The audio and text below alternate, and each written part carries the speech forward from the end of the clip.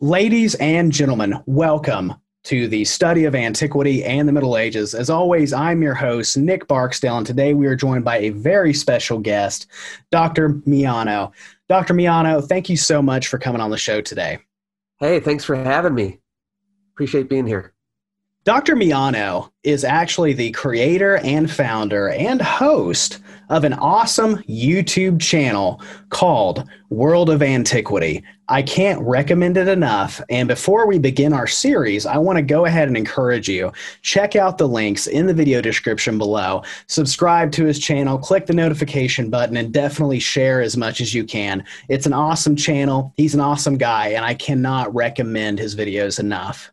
In a variety of online platforms, I have seen a debate rage across the keyboards, and that is whether or not ancient Mesopotamian civilization or ancient Egyptian civilization came first. Dr. Miano, what are your thoughts on this? I guess you could also throw into the mix, did civilization start in India? Because there are quite a few people that think that too. And it all comes down to the question of what's a civilization? Right? Because when you talk to the average person and they think of a civilization, it's not necessarily what historians or archaeologists are thinking. Civilization, I think in the minds of most people, is just, well, it's just a community of people that grew up and, have, villages or whatever. But more specifically in the technical sense, and because the term is kind of used very loosely and there's not an agreement on it, I think a lot of historians just avoid it altogether. But technically, a civilization is urban society, right? We're talking about cities here. And so what do you look for when you have cities? You look for high populations, intensive agriculture that can feed those populations. You look for a significant division of labor. You look for a record-keeping system. Writing is usually a product of civilization. You look for monumental architecture. All of these things tell you, okay, this is a civilization. But there is kind of some wiggle room there. There's a room for disagreement. When it comes to Mesopotamia and Egypt, part of the argument, a lot of it hinges on who's the first to have writing. Because you're like, well, you got to have writing if you're going to have a civilization, right? And both the Southern Mesopotamians and the Egyptians were working on their writing systems at the same time, okay? So when does it actually become a full-fledged writing system? Because it develops over time. It's little by little. You have proto-writing to begin with before you have actual full writing. And since they're kind of neck and neck, and in one sense, the Egyptians kind of started experimenting with it probably first, or at least had proto-hieroglyphics before there was proto-cuneiform, right?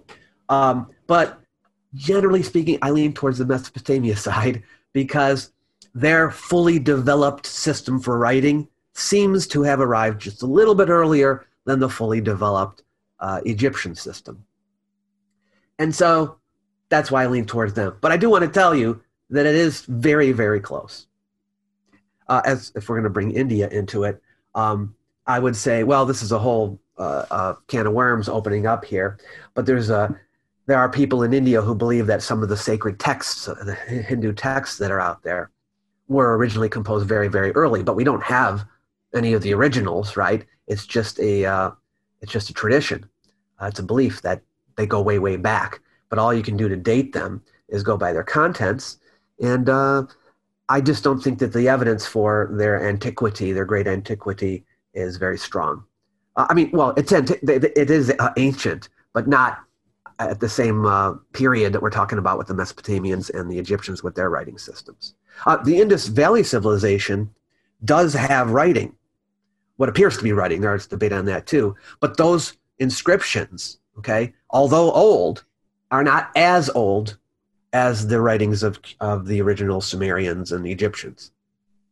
I didn't even know this theory existed until I was reading some older books, but apparently there is a theory that there was a Sumerian origin of Egyptian civilization. Have you read that before?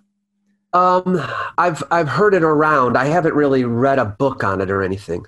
It was really interesting. I've read a few, and I'm ordering it's super old. I think it came out in like 1926, and it's literally titled "The Sumerian Origins of Egyptian Civilization." I was like, this is going to be amazing to do YouTube fodder with. But Even if it was to like dispel that myth, that'd be very interesting because I think it's Cambridge Ancient History Volume 2 that talks about they're not sure if the Egyptians are trying to replicate Sumerian cylinder seals or if they were trading so extensively at the time that they may have just ended up there to begin with. But I thought that was really interesting because I hadn't actually read that before. It's kind of a tricky situation because what do you do when you find what seems to be influence from the outside, right?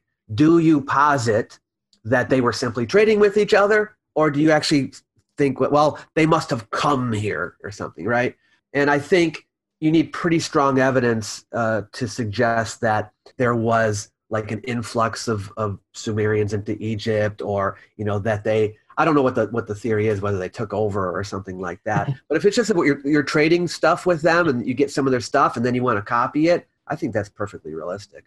Oh, I do too. And it's just like the Minoan, the Minoan genius. We know that they literally borrow that from the ancient Egyptians. Now, Burnell likes to think that, Egypt went over there and colonized, but we have no proof for this whatsoever. Ladies and gentlemen, thank you for joining us here today at the Study of Antiquity and the Middle Ages on our series where Dr. Miano guides us through a variety of interesting, obscure, and often controversial subjects, and he sets the record straight. Dr. Miano, thank you so much for coming on today. Hey, it was my pleasure. Anytime. Check out the links in the video description below. It's going to take you to a variety of sources from his academia page to his YouTube channel, and really just enjoy it and take advantage of all the awesome insights that he has to offer us to help us better understand the subjects that we both love.